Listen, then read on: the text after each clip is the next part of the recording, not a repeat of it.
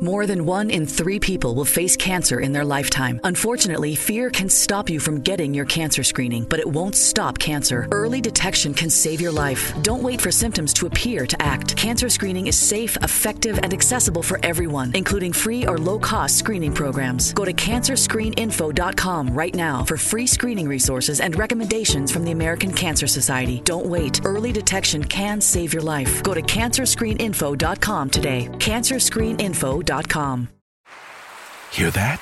Is that America cheering or a sausage patty sizzling to perfection? It's time to cheer for Egg McMuffin and fresh cracked eggs at McDonald's. It's time to wake up to the aroma of freshly baked biscuits and treat yourself to a real honest-to-goodness morning meal. Breakfast. It's on at McDonald's. Now get any breakfast sandwich for just $2. Available only through the app. Mobile order and pay available at participating McDonald's. McD app download and registration required. All right, the divisions have been decided. Champions are about to be crowned and legends born like Taylor Heineke. But what about you? What's in it for you? I know. It's your time to win in the NFL playoffs. You've waited and watched all year. Maybe your team had a good season. Maybe your team had a bad season. How about you have a winning season in January? My Bookie, the industry's leading online sports book and casino, and it's not hard to understand why. Thousands of lines to bet on your favorite sports, NFL, NBA, college basketball, check, check, check, MMA, soccer, check, check. They've got all the latest odds, period. Take advantage of MyBookie's prop builder and live in-game betting, where every single run, throw, basket, touchdown is another chance for you to put cash in your pocket. Visit their mobile-friendly website today and get your deposit matched halfway up to $1,000. Just use promo code ZABE when you make your first deposit. Charlie, Zulu, Alpha, Bravo, Echo.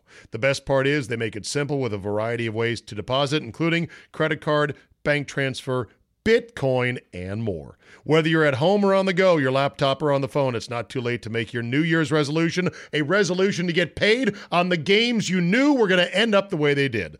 Bet, win, and get paid at MyBookie.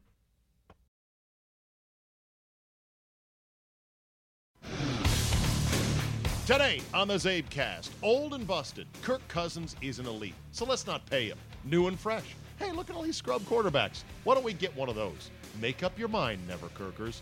Drew Olson from the Big 920 in Milwaukee joins us to explain why fake tough guy Chris Paul earns his FTG of the week. All that, and finally, a woman speaks out on just how out of control the hashtag #MeToo movement has become.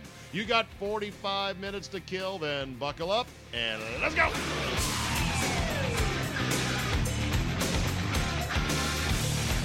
Tuesday, January 16th, 2018.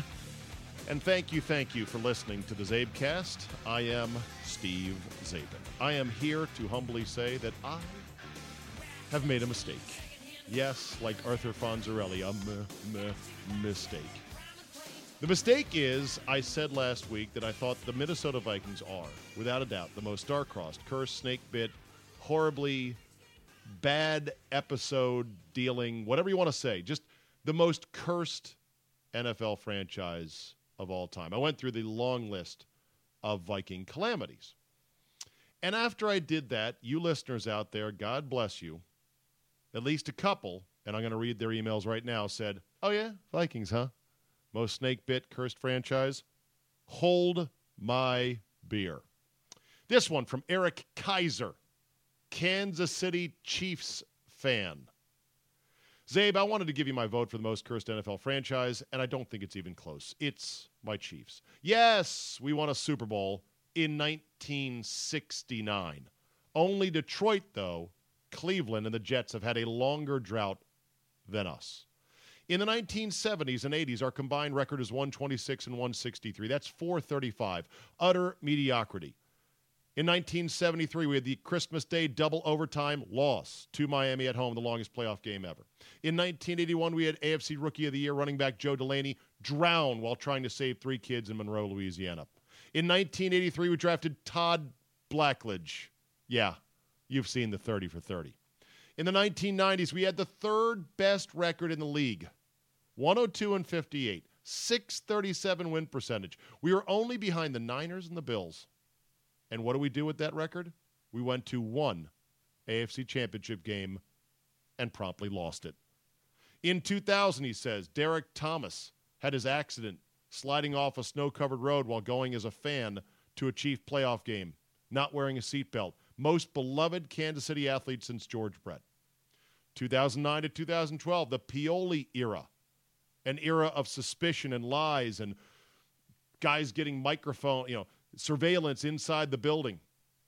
It produced a .359 win percentage and literally the chant of fire Pioli, check, check, check, check, check, and banners flying around over Arrowhead.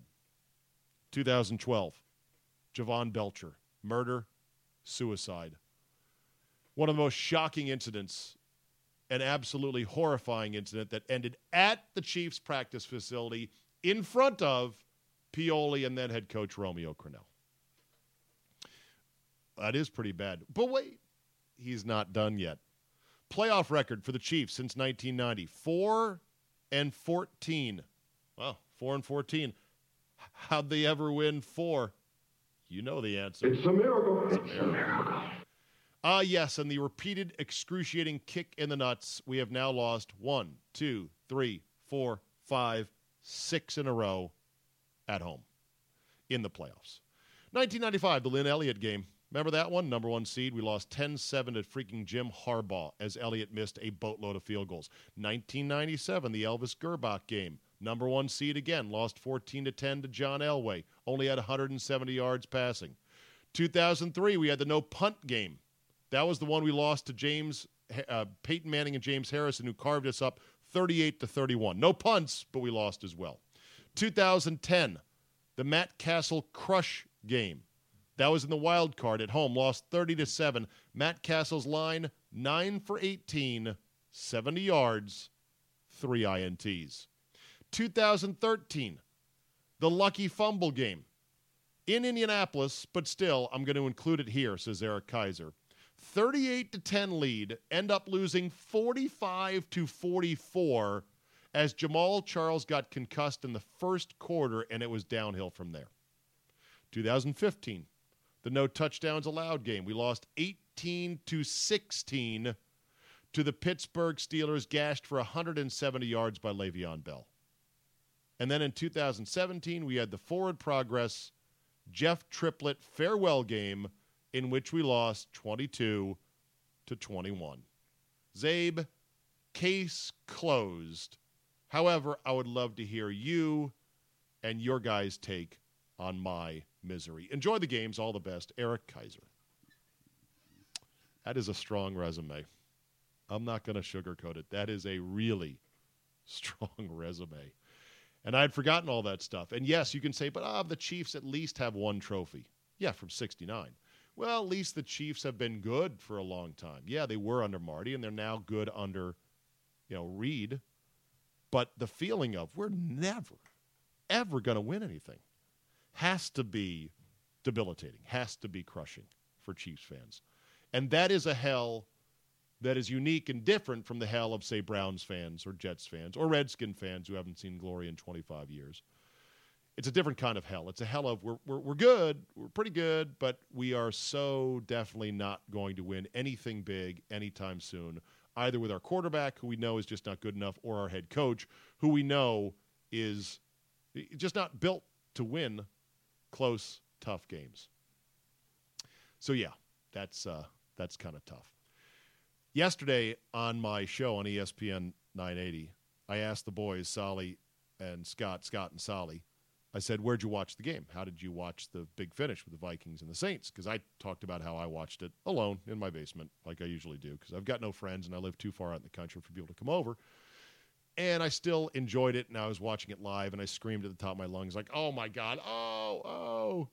And so I asked Scott, I said, what'd you do? And he said, well, I was at my son's basketball game, and my fellow dad was checking the score, but I didn't watch the game, and I got home at halftime, and I started in on the DVR at Cone of Silence. And the only thing that broke his cone of silence, he said, was the fact that someone texted him and mentioned the Vikings won. But he kind of said, but I didn't know how they won. And I said, well, that's still ruining it.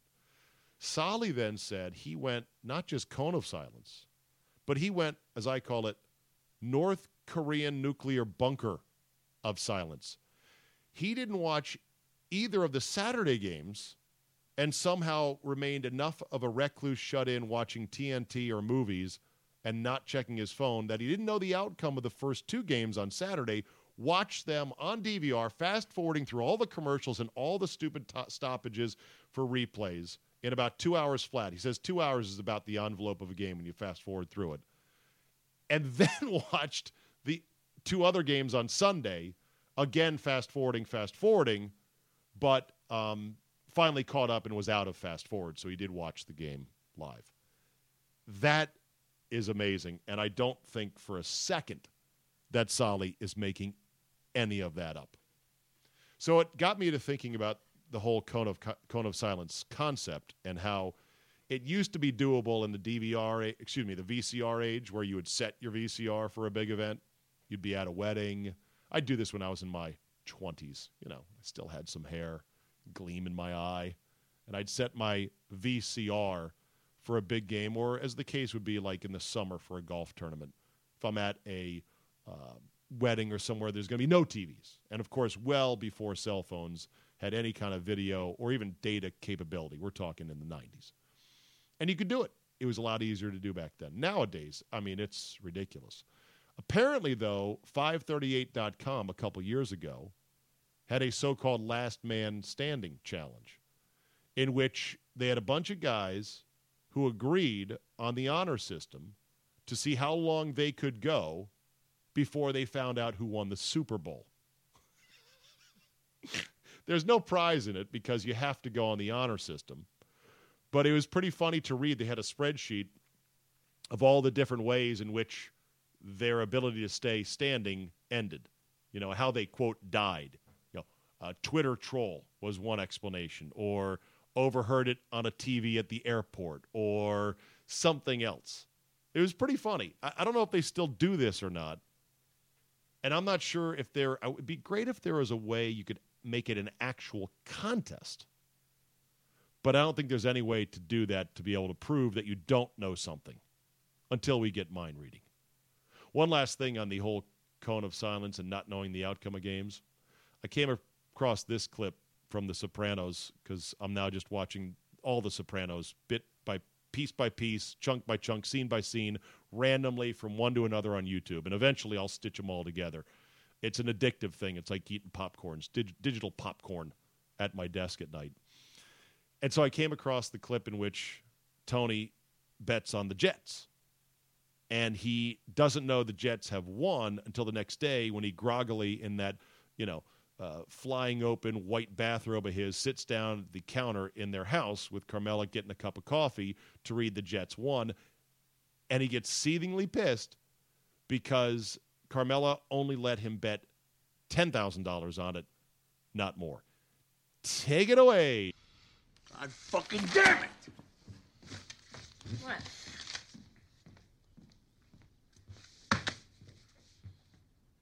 That's good, right? No. I only bet 10. But you won. What did I say? Huh? What did I tell you? It's a sure thing. You talk about this crap like it's science, Tony. I lost a lot of fucking money. You didn't lose. We could have turned your bullshit into a fucking $1 million. My bullshit? That spec house was my investment. For my future. Here we go. Jenny Sack had to move in with her fucking daughter, Tony. Again with Jenny Sack, huh? John provided. She's a fucking hysteric. You ever think I might know what I'm doing? You and the furniture and the clothes and the cars, you would have spent everything I made if I let you. You know what? The next time you win, I'll take a cut and I'll roll the fucking dice. You already took your cut from the bird feeder, and don't fucking deny it again. What, 40 grand in the stock market? I'd ask for my piece, but wait, there's nothing.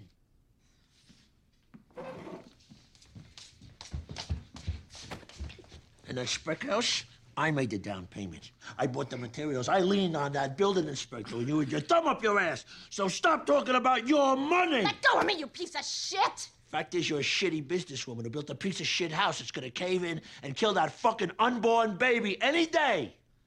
And now you can't sleep. Fuck yourself! When I'm gone, you can live in a fucking dumpster for all I care. And that fight, as uncomfortable with the language at the end, as bad as that one was, that is probably only the fourth or fifth most eyeball-peeling fight that Tony Soprano was in with a woman in the entire run of the show. In fact, it was like the third worst fight with Carmella. And then if you count the fights with Gloria and others in his circle, that was nothing. But it was a classic fight. All right, time to go to Milwaukee.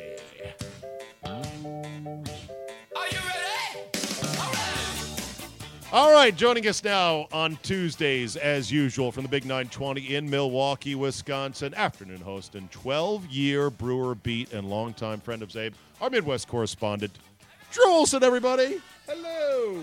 Good morning, Zabe. Let's bang on the drum, my man. I love it. The cheesy state theme song of Wisconsin, thanks to the Packers. You'll never shake this song. And there's a lot of versions of this song, too, I found out as I went looking for it. So. Are there a lot of cover band versions? Because the perfect Wisconsin combination of that song would be a polka band playing it. An authentic polka band. Do you have polka bands in Wisconsin? Do you have fish fries in Wisconsin? Oh, are you kidding me? Do you me? have ice rinks in Wisconsin? Oh, never mind. You have all of those things and then some. Oh, we had a dusting. We had our snow event, our first snow event, Snowmageddon 2018. Our I first heard about one. that. Yes, and it was like 3 inches. Like for old guys like me, it was nothing. But it's wall-to-wall TV coverage and practically a run on bread and milk and toilet paper at the stores. That's so funny. I made Bob Madden, our friend, time-lapse video him snow blowing his driveway, and he did it, and it's like really good. And I told him, I said, I just get horny for seeing a lot of work done in 30 seconds, which is what time lapses are, you know. You're like, wow, that's great. Like you're building a deck, put your iPhone up there, set it to time lapse, and then when you watch it, you're like, yeah, that went really quick. No, it didn't. It took all fucking day. I'm sore too. We have it's a powdery snow. It's kind of a nuisance snow, but we got like 3.5, 4 inches maybe, right? And that's that's nothing. But it's the way the culture has turned. It's a big deal on TV, and it's coming, and everybody kind of freaks out, and then you realize it's not that big a deal. But I have a 17-year-old daughter who drives my hand-me-down SUV tank to her school every day. Okay. And I got a text from her this morning as she went to school. Now, we tell her on days like today when it's been snowing overnight and stuff, give yourself extra time to get to school, right? You don't want to be rushing. You're going to be driving slower. Teenagers with extra time. Yeah. That does not go together. I don't know a single She's generally pretty turnover. responsible, but in this case, no, she left at the moment. And then she gets to school, and I get a text that said, there's something wrong with my tires. Every time I turn, I slide and lose control of steering. Oh, Jesus God. To which I say, we live in fucking Wisconsin. Yeah. Is she? Was she in four-wheel drive? I'm not sure. She was. Is it an actual four-wheel drive SUV? What kind of SUV is it? It's an old Acura MDX. Okay. And they made Acura MDXs that are front-wheel drive only. You know that? Yeah, they did. But this is not one of them. Okay. But this is it's kind of on-demand-ish. Do you know the difference between all-wheel drive and four-wheel drive? I do, yeah. And do you know the difference between on-demand all-wheel drive and four-wheel drive? Correct. I had to find this out because I used to have a car where I had to go lock the hubs to do all that shit, you know? Oh, right, to get out and actually say, okay, we're going into four-wheel drive mode right now. Yeah, I had the hardest time trying to do research on which SUVs had the best actual four-wheel drive and not just the so-called adaptive stuff. Yeah. And the car makers like to hide it from you. They like to use a bunch of mumbo-jumbo. But unless it's true 4x4 four-wheel drive, you're really not getting the best you should get in weather. But you're really not. And any SUV, people think that they have these SUVs, but they slide around like everybody else. And what I told her is, we live in Wisconsin, and I said, just drive slowly and pump the brakes, don't lock them. Now, this is her second winter as a driver, but we didn't get a lot of snow last year. Yep. But it's pump the brakes, don't lock them up, and you're going to slide around. And the tires are relatively new, so it's not the tires. It's human error here. Yeah. And then came the next text like, well, I drove into a snowbank. I'm like, are you at school? Are you okay? Yeah, I'm okay. It's like, all right then, just do better. Do better. Right? Get off the snowbank and do better next time. Yeah, do better. And it's a thing that where I should take her to Miller Park, which is empty now, getting ready for Brewers baseball in April. And practice donuts. Slide and practice evasion. Sliding around. Absolutely. Exactly. I might have to do that. Just get her there somewhere and just let her. And it is fun, and you carve it up. And I think it's probably technically something that the cops would pull you over for. If a cop sees you, they might come and say, what are you doing? But we're practicing. It's like legit. That's when you use the Jedi mind trick, and you just wave your hand and say, this is not the teenage driver you're looking for. And they'll say, oh, this is not the teen. I've got to go bust somebody else in another part of Milwaukee. All right, let's get down to business.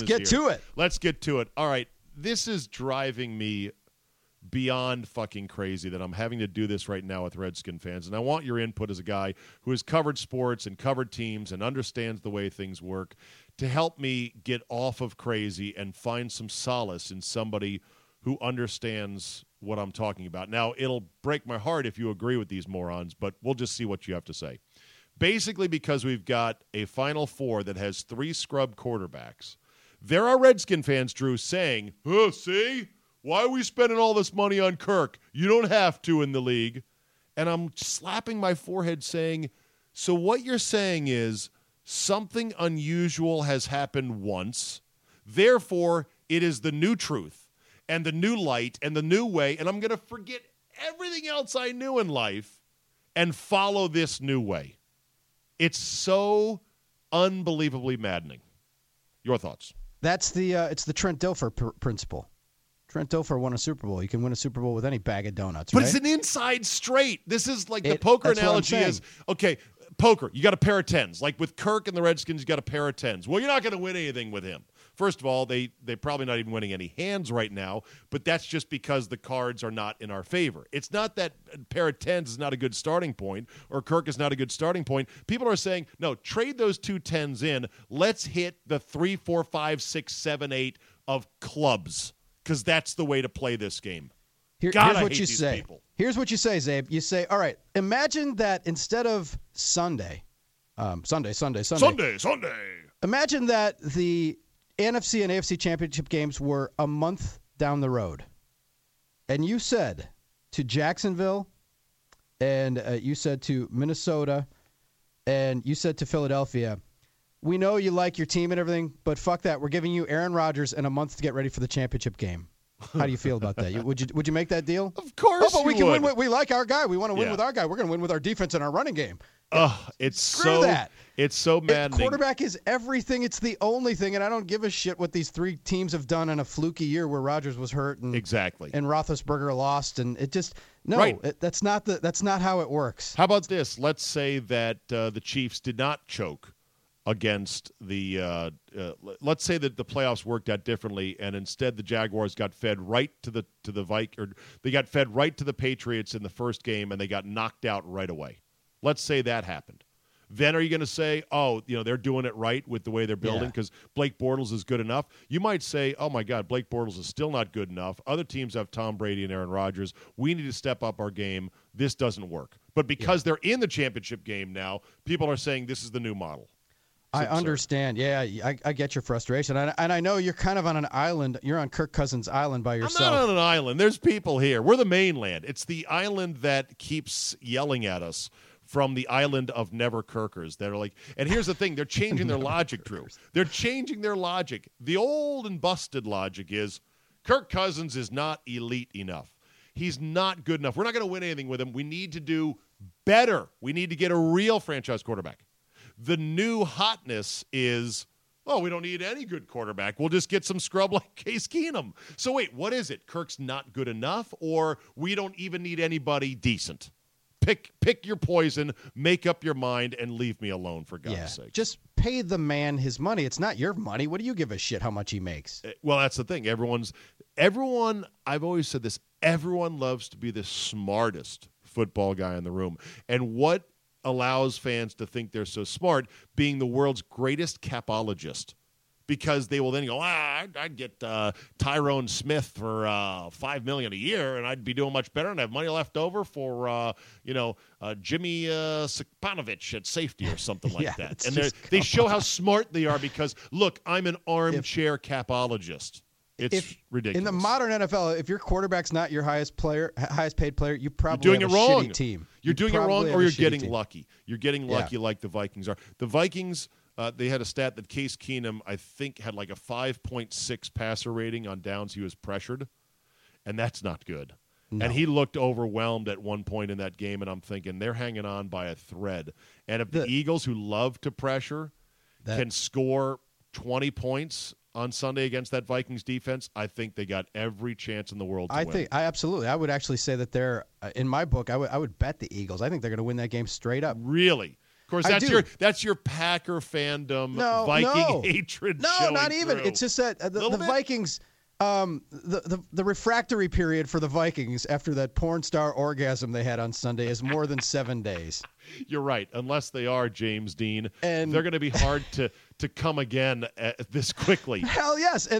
Not only that, like you said, I mean, the Eagles, the Falcons are a better offense perhaps than Minnesota or comparable. Julio Jones, they have Diggs. better pieces, but they have not operated that hot because of Sarkisian. They haven't, but they've scored 10 points. I mean, and the Eagles' defense is good enough to hold that Vikings offense in check. So it's a matter of can Nick Foles, can they win with 14 or 17? Yeah. Can they do that?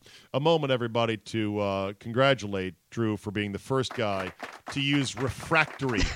Period on the CzabeCast. That is a new one there, and that's why this podcast does have the explicit warning label on it, which some people said, like I got a screen cap on Twitter where someone was trying to download the CzabeCast on iTunes, Ding, and Google Play, Ding, and all these other places, and he said, "What's this, Zabe? My administrator." It says your administrator has blocked this material due to explicit content. And I'm like, hey man, take that up with your administrator. I'm not your administrator. Yeah. I think it's a setting in your phone in which on iTunes you can set like your parental controls. Yeah, so I can't download NWA? Apparently not. Oh, and come you on. can't download this podcast because there's a fleeting F-bomb here or there and some adult themes like coming and refractory period. But okay, as compared to football. It reminds me of other one-time exceptions in sports. Like, remember that one time an NBA team won the title without any stars? It was the Pistons. When they beat the star-studded Lakers, they had Rip Hamilton and Ben Wallace and like a bunch of dudes. And nobody then said, well, let's go get rid of our stars because the Pistons did it. It was just that trick that almost proved the rule. You know what I'm saying? I don't think anyone's won an NBA title since having a star. No. At least one star, if not 2 or 3 now. We're 2 ice-covered sidewalk steps away from getting into the Eli Manning thing because you mentioned elite, and you can't say elite without talking about ELI. What about 2 Super Bowls? And well, my whole thing is that he's grossly overrated because he got lucky twice. And preaching to the choir. And I hate to say it, in the state that I'm from, it's horrible.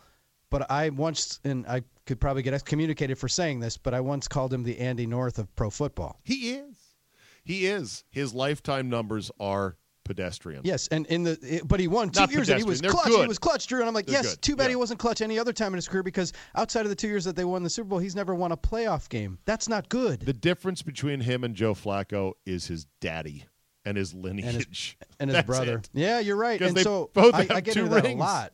But they have the 2 rings. Actually, no. Flacco has 1. Dilfer has the other. Dilfer has the other. Ravens have 2 rings. I get what you're saying. Okay. No, they're the same. It's the same deal. All right, how about other one-time exceptions in sports that prove the rule that are inside straights, basically? Remember the time the Rockies got hot as shit and then blasted their way into the World Series and then promptly lost? Yeah. And they were like 500 at the break, and they got really, really hot. Oh, they won like 25 out of 30 or something like that. Exactly. It was ridiculous, yeah. No one said, oh, they're a team on the Rockies. I don't think we've heard from the Rockies since, have we? No. Yeah.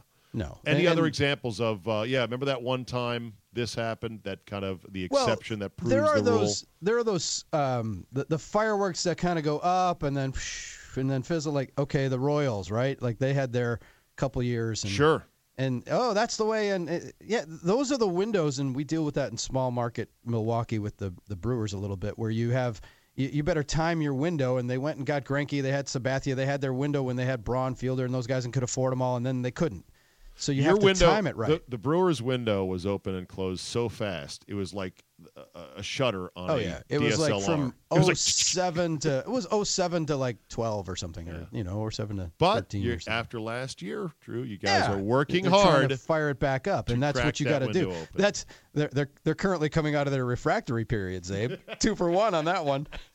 Exactly. All right, can you, as we change gears here, can you explain the Vikings-Packers rivalry from a fan standpoint to those that are not from the Midwest to understand the Viking-Packer rivalry is almost as bitter as Bears-Packers in some ways. It definitely is. Yeah, there's a lot of history there. There's a lot of venom, but it's been lying dormant a little bit because the Vikings were irrelevant for a number of years after Favre left. I mean, it's always going to be there because of Favre, and there's always going to be that history and the heated games and that Ragnar and that horn and who was Chris Hovan, the guy who used to get in Favre's face all the time, and Randall with the face paint. Yeah, they used to have their guys, and there's some really heated games. But for a while, it's been a while since both teams were good, which is what it takes. Now the Bears thing will always be simmering, and it's always there, but it's not as sweet when one team sucks and the other team's good. That's what we've had for the last 10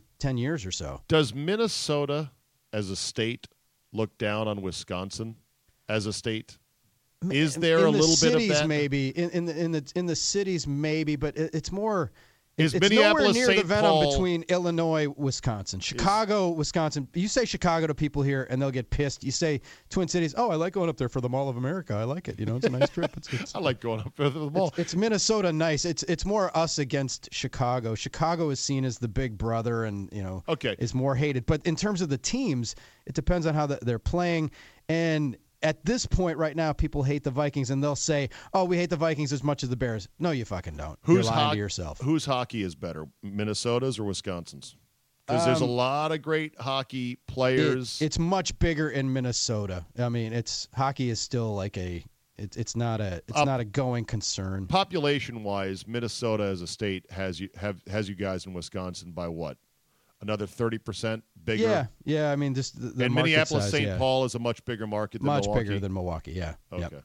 All right. And I think a lot of the friction there, as I've seen just from my years with Bob and Brian and being up there, is that, they're the douchey dude bro fanboys of the Vikings clash with the douchey dude bro fanboys of the Packers and the Cheeseheads much more than, say, Bears and Packer fans. Like, there is a real grinding of when a Packer fan up there sees purple, they're like, ugh. Yeah, and it's whichever team is better at that time, and where the more it's the recency effect. But True. The Bears thing will always be, we hate them. They come up here and they spend the summers up here. Go to Lake Geneva or Door County, where there's a bunch of Illinois people that take over in the summer, and people fucking hate them. Yeah. And Minnesota people don't have that impact.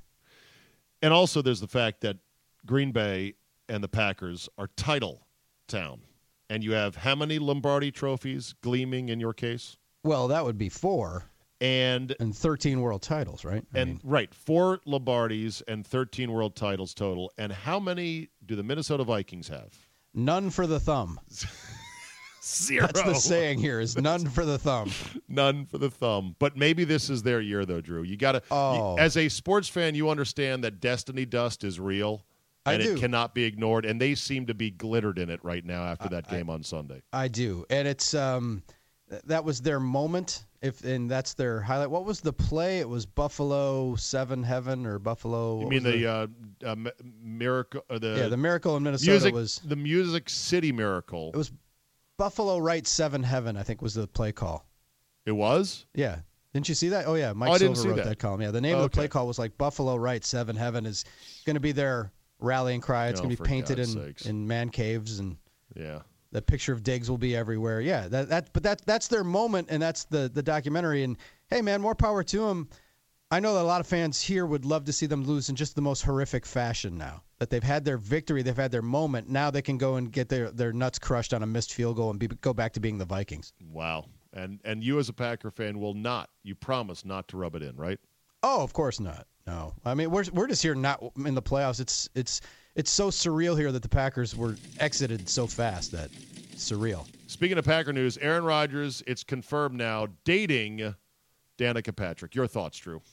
We've had an internal dialogue here in the studio. My producer of my daily show, Armin, is disappointed. She's not worthy of being Wisconsin's first lady. He doesn't think she's hot enough or up to the standard that Aaron Rodgers should be pulling. A little old, too, right? She's a little older than him. I still She's think 40, she's a smoke show. She's 35, 36, 35, Oh, really? 36. Okay, He's like 34. Okay, but shouldn't he be 10 years? Shouldn't he be punching 10 years down as a super alpha stud, good-looking athlete?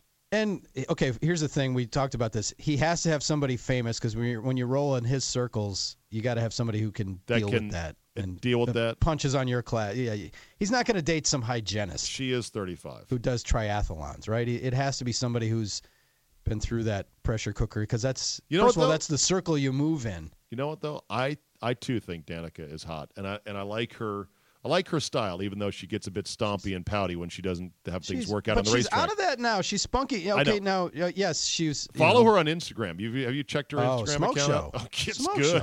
Show. Her book too about how to stay in shape and all that competitive. She's now changed you're her reading that allegiance now, from Drew? Are you following the Danica Patrick It's the life? law. It's the law. But no, she's disavowed her Bears allegiance now. Says she'll cheer for the Packers. I do love a brown-eyed girl. There's no question about it. Yeah, she's lovely, and it's. I keep hearing, well, she's not hot by the surreal. Okay, my producer called her the Campbell soup of like hot soups. Like she's just like average and just acceptable, but not like to die for hot. Soup of hot. That's funny. Now that I look at her, she's got a little hybrid of Megyn Kelly, who I love, younger by about 10 years, and a dash of maybe Angie Harmon. Perhaps. Yeah, that's true. I can see that. Super fit. Well, then what about Olivia Munn? I think is older. And yes, Olivia Munn, a little bit of that dark-eyed. He clearly might have a type like well. A-Rod. A-Rod likes those kind of Amazonian women, blonde Drew, bodybuilder types. Don't we all have types? Yeah, I think Aaron might be developing a type that I don't likes. know about you, but my peenie just went. Huh? Yeah, I'm on Danica's Instagram account now, and holy crap. She does look good in every regard. However, you said, dental hygienist. I bet you could find a dental hygienist who is every bit as hot as Danica Patrick. No question. And is in shape, and you're like, wow, she's a really good-looking middle-aged woman. Wait, No is 35 question. middle-aged? What's 35 called? Is it young? 35 is not young. It depends. If you subscribe to the theory that women aren't worth a plug nickel unless they look 25 and younger, then she might be. That's a theory? Some people would hold that. Yes. You've been around ball players too much, man. Ball players are completely unrealistic about everything. But yeah. But Aaron's slow playing it in the Jeter way, which I give him props for, because the saying around baseball clubhouses is don't even think about getting engaged till your second time through arbitration. Wow. Right? So that's the thing. Because you don't want to be All right. want to be hauling around your A-ball wife. One more before we play an exciting new segment called FTG. I'll explain it in just a second. But before we get to that, I just want to ask you, Drew, are you as done as I am with win probabilities? You know that after an amazing game or a finish, somebody trots out from the Nerd Lab on Twitter, according to ESPN Stats and Info, the Chiefs had a 97.2% chance of winning with 4.5 minutes left in the game, and they lost. I am done with this bullshit. Of course, any amazing outcome in which a comeback or a miracle play wins the game is going to have preceding it a very high percentage of win probability. I'm done with it. Your thoughts? Reminds me of my trip on a cruise. I was with my buddy Johnny Vegas. We were getting our balls blown off on a crappy cruise ship casino at the blackjack table. And after about 45 hours of just progressively getting more pissed, we kind of had an all-in hand. And we both were sitting with 20s and watched a female dealer who's about 4 feet tall of Polynesian descent pull 7 cards to a 21. And shove it up our ass. That's win probability for you. My boy Johnny Vegas almost flipped over the table as we left and exited. He took his beer bottle, a Miller Lite, spiked it into a garbage can, made people think there was an explosion in the ship. A 4-foot Polynesian dealer. It was really bad. a sweet woman named Ming or Chong or something like that. 7, 2, 1, ace. She was 3. smiling while she did it, and I thought my boy was going to flip the table. Hey, it was only a 7-card backdoor 21. Oh, yeah. I've seen the 8-card ones before, and those are a sight to behold. Oh, man, I can't even imagine. Having lived through the 7. So let me get this straight, and maybe I should investigate more, because I'm sure some numbers nerds are going to say, well, you don't like it because you suck at math, Zabe. That's well established. You even admitted if you just knew a little bit about math and statistics, you'd appreciate the virtues of win probabilities. Okay, fine. I guess they're taking, a database of previous games in which Team A was leading Team B in Sport X with Y number of minutes and seconds left, and they data mine that, and they pull it all out and go, well, historically, this is what percentage of the time that team wins. Is that how they do win probability? I'm pretty sure, yeah. That has to be, right? Because otherwise, the numbers guys like Nate Silver from 538, like he got to start at Baseball Prospectus. I met him and his guys, a decade ago at the winter meetings when they were, kind of trying to get established. And they were doing this kind of stuff, and they were mining that data, and it's transformed sports, no doubt. And like they had at 538, they've been uncanny with elections. They had Trump like 30% to win or 35% to win, and you think that's better chance than the Vikings had, right? Compared to the Vikings at that point, who were 96% to lose that game. But win probabilities, they're all backwards looking, aren't they? Because like when you say, like for example, if the Packers with Aaron Rodgers are down 8 with 38 seconds to go at their own 35, that win probability might be 50-50 because he's that fucking good. If you have any other quarterback, then the win probability might be 2%. That's true. Know what I'm saying? And I'm not sure that actual win probs that are quoted account for, who's actually in charge of winning the game. But I don't know. You know what? You numbers nerds out there, help educate me. Oh, my God, there's a picture of Danica with Hannah Storm. God, it's like mother-daughter. Man. Hannah's not that old. It'd be like older sister or aunt. Aunt, maybe. Aunt Hannah, because I'm a huge Hannah Storm fan as well. Well, actually, technically, it probably could be. But it would be like a very just out of high school mother-daughter.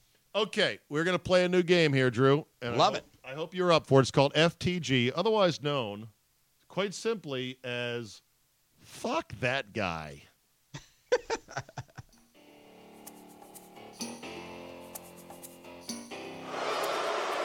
I'm not a good guy. I'm the guy. Fuck that guy. Fuck that guy. All right, the rules are simple. Just pick one guy in the world, anywhere. Sports, entertainment, just a random dude in line in front of you at the grocery store. Anyone who deserves to get the old FTG. Fuck that guy. Drew, who do you got this week? All right, I got one this week, and it's topical based on last night. After Martin Luther King Day, when there were 21 technicals and 5 ejections in the NBA, in a show of peace. Yes. Martin Luther King Day. Right. By the way, a buddy of mine who travels, he's in the Bucks traveling party, told me that the NBA matinee is it's the NBA equivalent of the NFL Thursday night game, that they shouldn't ask these guys to play matinees. Well, maybe they should color rush that game. Yeah. Matinee color rush in the NBA. Okay, go ahead. But my fuck that guy is going to be Chris Paul. Yes. Because I'm told by people, and I have a buddy who's a big Clippers fan, and how awesome he is, and Hall of Fame, and one of the best ever. What's he ever fucking won? And nothing. When you see him act like he did last night, the fake tough guy of like, let's take him in the back tunnel and get in that locker room. Right. Ocean's 11. Way to go, Danny Ocean. Yeah. Leading them to a fake fight in the locker room. This was his much-awaited homecoming. They played a tribute to him on the video screen, which I don't think the Clippers necessarily liked. And they lost. They lost. Yeah. Which is great. And they're ripping Blake Griffin's shorts off, and they're getting into it with the coaches. So for Chris Paul, that's pretty much summed up his career, though. Here he is, people who've played with him said he's hard to play with, and he's a bitcher and a backstabber, and he's the kind of guy. He's exactly the kind of guy that would then lose the game and then go try to start a fight. So, in honor of Chris Paul, Drew, fuck that guy. Yeah. I really hate show ass right now. Boy, that posted up really nice, didn't it? It was totally random pretty as good. well. It was All right, my amazing. FTG for today, my fuck that guy, goes to one Teddy Valentine, longtime peacocking Big Ten college basketball referee. This happened a while ago, but I never got to it. He turned his back on Joel Berry of North Carolina, who was being held on a outlet pass, and he tried to say, hey, man, I got held. You see that? And Ted Valentine turns his back and folds his arm like some drama queen. And it was like, you got to be kidding me. Ted Valentine has been doing shit like this for years in college basketball, and he then claimed victim status by basically saying, I'm thinking about retiring after this. I don't want all this attention. I was trying to diffuse the situation. Hey, Ted Valentine, fuck that guy. Love it. All right, any closing thoughts today? We got to dive Drew? into that because it's funny because the Big Ten, the referees are getting to be rock stars, and in basketball you had Ed Hightower, and you have these guys that seem to Hightower work was every good. fucking game. No, I liked him. Hightower was good. Don't besmirch him. I won't. I liked him, but there's like a handful of refs, and maybe even Gene Steratore because he's recognizable. But there's a handful of refs who seem to work every game, and they'll be working in Kansas one night, and then Hawaii the next night, and then Durham, North Carolina the next night. And it's like, why don't we have more and better referees? But that's interesting. With the calls that we've seen in the NFL, the calls now in the NBA, I would say we got to dive into who has the best officiating, because as much as it takes slings and arrows, Zabe, I think baseball umpires might have the best batting average of anybody out there. Interesting. Nats fans recalling this year's Game 5 at home. Against, who do we lose to this year again? I forget. Cubs? Yeah, the Cubs, thank you. Yeah. There was some horseshit calls in that game, and all the Kings replay machines couldn't fix them. In fact, replay fucked us on a off-the-base play at first with our stupid backup catcher who thought he was going to steal behind a runner at second base in a 2-run game in the 7th inning. Yeah, that's smart. painful. All right, but Drew. I'm just on batting average. Just the way that the officiating Okay, yeah, we can talk about the best and worst officials in each sport coming up next week. As always, follow Drew on Twitter at Drew Olson MKE. And listen to a show on the Big 920 in Milwaukee every day from 1 to 3 in Milwaukee, noon to 3 in Madison. If you have the iHeartRadio app, you can listen to the whole damn thing. Very good. Don't work. Bang your drum all day and bang Drew on Big 920. Thank you, Drew. I can't wait. This is my refractory period for the next CzabeCast. Refract, my friend. We'll send you out today with this from the world of hashtags. Hashtag #MeToo. Recently, it was funny because Floyd Mayweather was apparently oblivious to the whole hashtag #MeToo movement and instead was bragging about some expensive new car he had. And, people summed up the usual outline or online outrage about this. And I'm just laughing, thinking, Floyd Mayweather does not care. He doesn't know. He doesn't care. You are completely wasting your time. That said, all along, sensible people, mostly men, but also some women, have said, hey, whoa.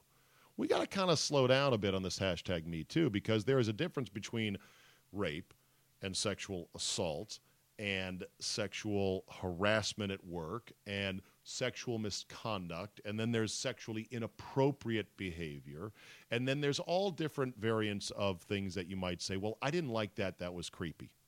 Doesn't arise to a crime, and if you're not in an actual workplace environment, what are you actually saying there?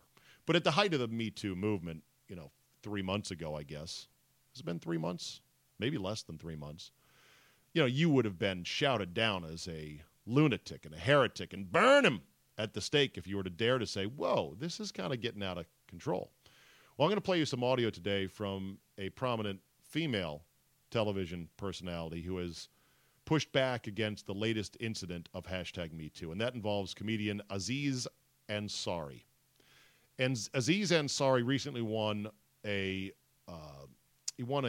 award, an Emmy, something like that, for I think his TV comedy series. I think it's called Last Man Standing, ironically enough.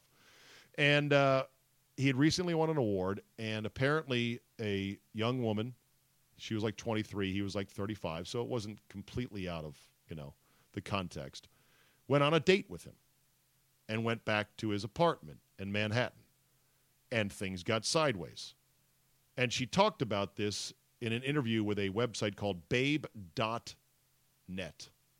I've never heard of that website. Anyway, she writes, Ansari wanted to have sex. She said she remembers him asking again and again, where do you want me to fuck you now? While she was still seated on the countertop, she says she found the question tough to answer because she said she didn't want to fuck him at all. I wasn't even really thinking of that. I didn't want to be engaged in that with him, she said, but he kept asking, so I said, next time. And he goes, oh, you mean the second date? And I go, oh, yeah, sure. And he goes, well, if I poured you another glass of wine now, would it count as our second date? He then poured her a glass and handed it to her. She excused herself to the bathroom soon after. Grace, not her real name, says she spent around 5 minutes in the bathroom collecting herself in the mirror and splashing herself with water. She then said firmly and calmly to Aziz Ansari, you know, I think you've misunderstood my intentions. I enjoyed our date. I think you're extremely talented, but I'm not interested in a relationship, and so I'm going to go home now. Oh, no, wait, she didn't say that. Just kidding. She then stayed and went back to Ansari. He asked her if she was okay, and she said, I didn't want to feel forced because then I'll hate you, and I'd rather not hate you. I guess this proceeded then on. He was trying to keep going and get after it and take it, trying to press it up on the base paths, so to speak, for the next 10, 15 minutes before she left. And the next day said, I didn't feel really good about that. I didn't feel comfortable about that. And I guess Ansari said, yeah, I'm sorry about that. I just, I thought maybe, something was going to happen or something to that effect. Now, Aziz Ansari has been taken off of his recently award-winning show, and his career, if not ruined, certainly has been driven into the ditch.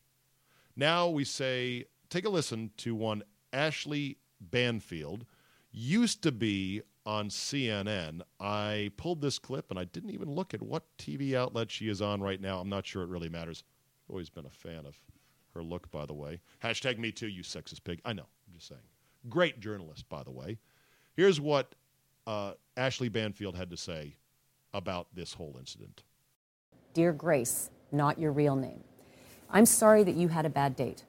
I have had a few myself. They stink. I am sure it must be really weighing on you. It's hard being a victim. Very painful. Just ask anyone who's been on that end of crime and justice. I cover them every day. It's no picnic. But let's take a moment to reflect on what you claim was the worst night of your life, end quote. You had a bad date. Your date got overly amorous. After protesting his moves, you did not get up and leave right away. You continued to engage in the sexual encounter. By your own clear description, this was not a rape, nor was it a sexual assault. By your description, your sexual encounter was unpleasant. It did not send you to the police. It did not affect your workplace or your ability to get a job. So I have to ask you, what exactly was your beef? That you had a bad date with Aziz Ansari. Is that what victimized you to the point of seeking a public conviction and a career-ending sentence against him? Is that truly what you thought he deserved for your night out? Let me be completely clear. If you were sexually assaulted, you should go to the police right now. If you were sexually harassed and your bad date because of his actions mitigated your ability to do your job, you should definitely speak up and loud. Because that's happened to me too, and it stinks. But if you just had an unpleasant sexual experience, you should have gone home. Maybe just go ahead, tell your friends to avoid this guy, he's gross. Go ahead, tell the date himself he's gross, that he is not the lover that he thinks he is. And without question, don't go on a second date with him. Certainly do not marry a guy like that. But what you have done, in my opinion, is appalling. You went to the press with the story of a bad date, and you have potentially destroyed this man's career over it right after he received an award for which he was worthy. And now here is where I am going to claim victim. You have chiseled away at a movement that I, along with all of my sisters in the workplace, have been dreaming of for decades. A movement that has finally changed an oversexed professional environment that I, too, have struggled through at times over the last 30 years in broadcast. Wow. And with that, you got to applaud her. You got to applaud her. Honestly, there can't be much more truth packed into what she had just said there.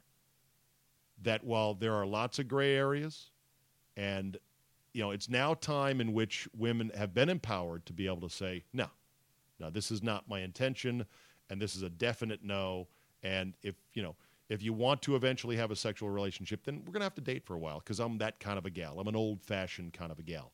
It is now much more on the women to be upfront and direct and clear and unequivocal as to what's going on, because Aziz Ansari is probably, even though he's rich and famous and funny, he's just a fucking nerd with no game.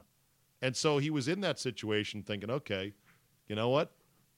Maybe this will turn in my favor here. But Ashley Banfield, I wonder what the reaction to her is going to be. I'm sure she's going to catch a mountain of shit from women that say, you still don't get it. You don't get it. You'll never get it. How dare you say that? Stay tuned, I'm sure, for more. And that will do it today on the CzabeCast. Thank you so much for listening, everybody. Please subscribe on iTunes. It is submitted to Google Play. They're sitting on their asses at Google, and they haven't approved it yet, but it will be shortly. There's lots of other ways around it, all your favorite podcast places. And, of course, tell 2 friends, please. I really appreciate it. You can reach me at zabe@yahoo.com. Follow me on Twitter at Zabe, and, of course, zabe.com, my website for even more content from me and archives of these shows on SoundCloud and more. Thank you for listening, everybody. Have yourself a great Tuesday, and we will see you next time.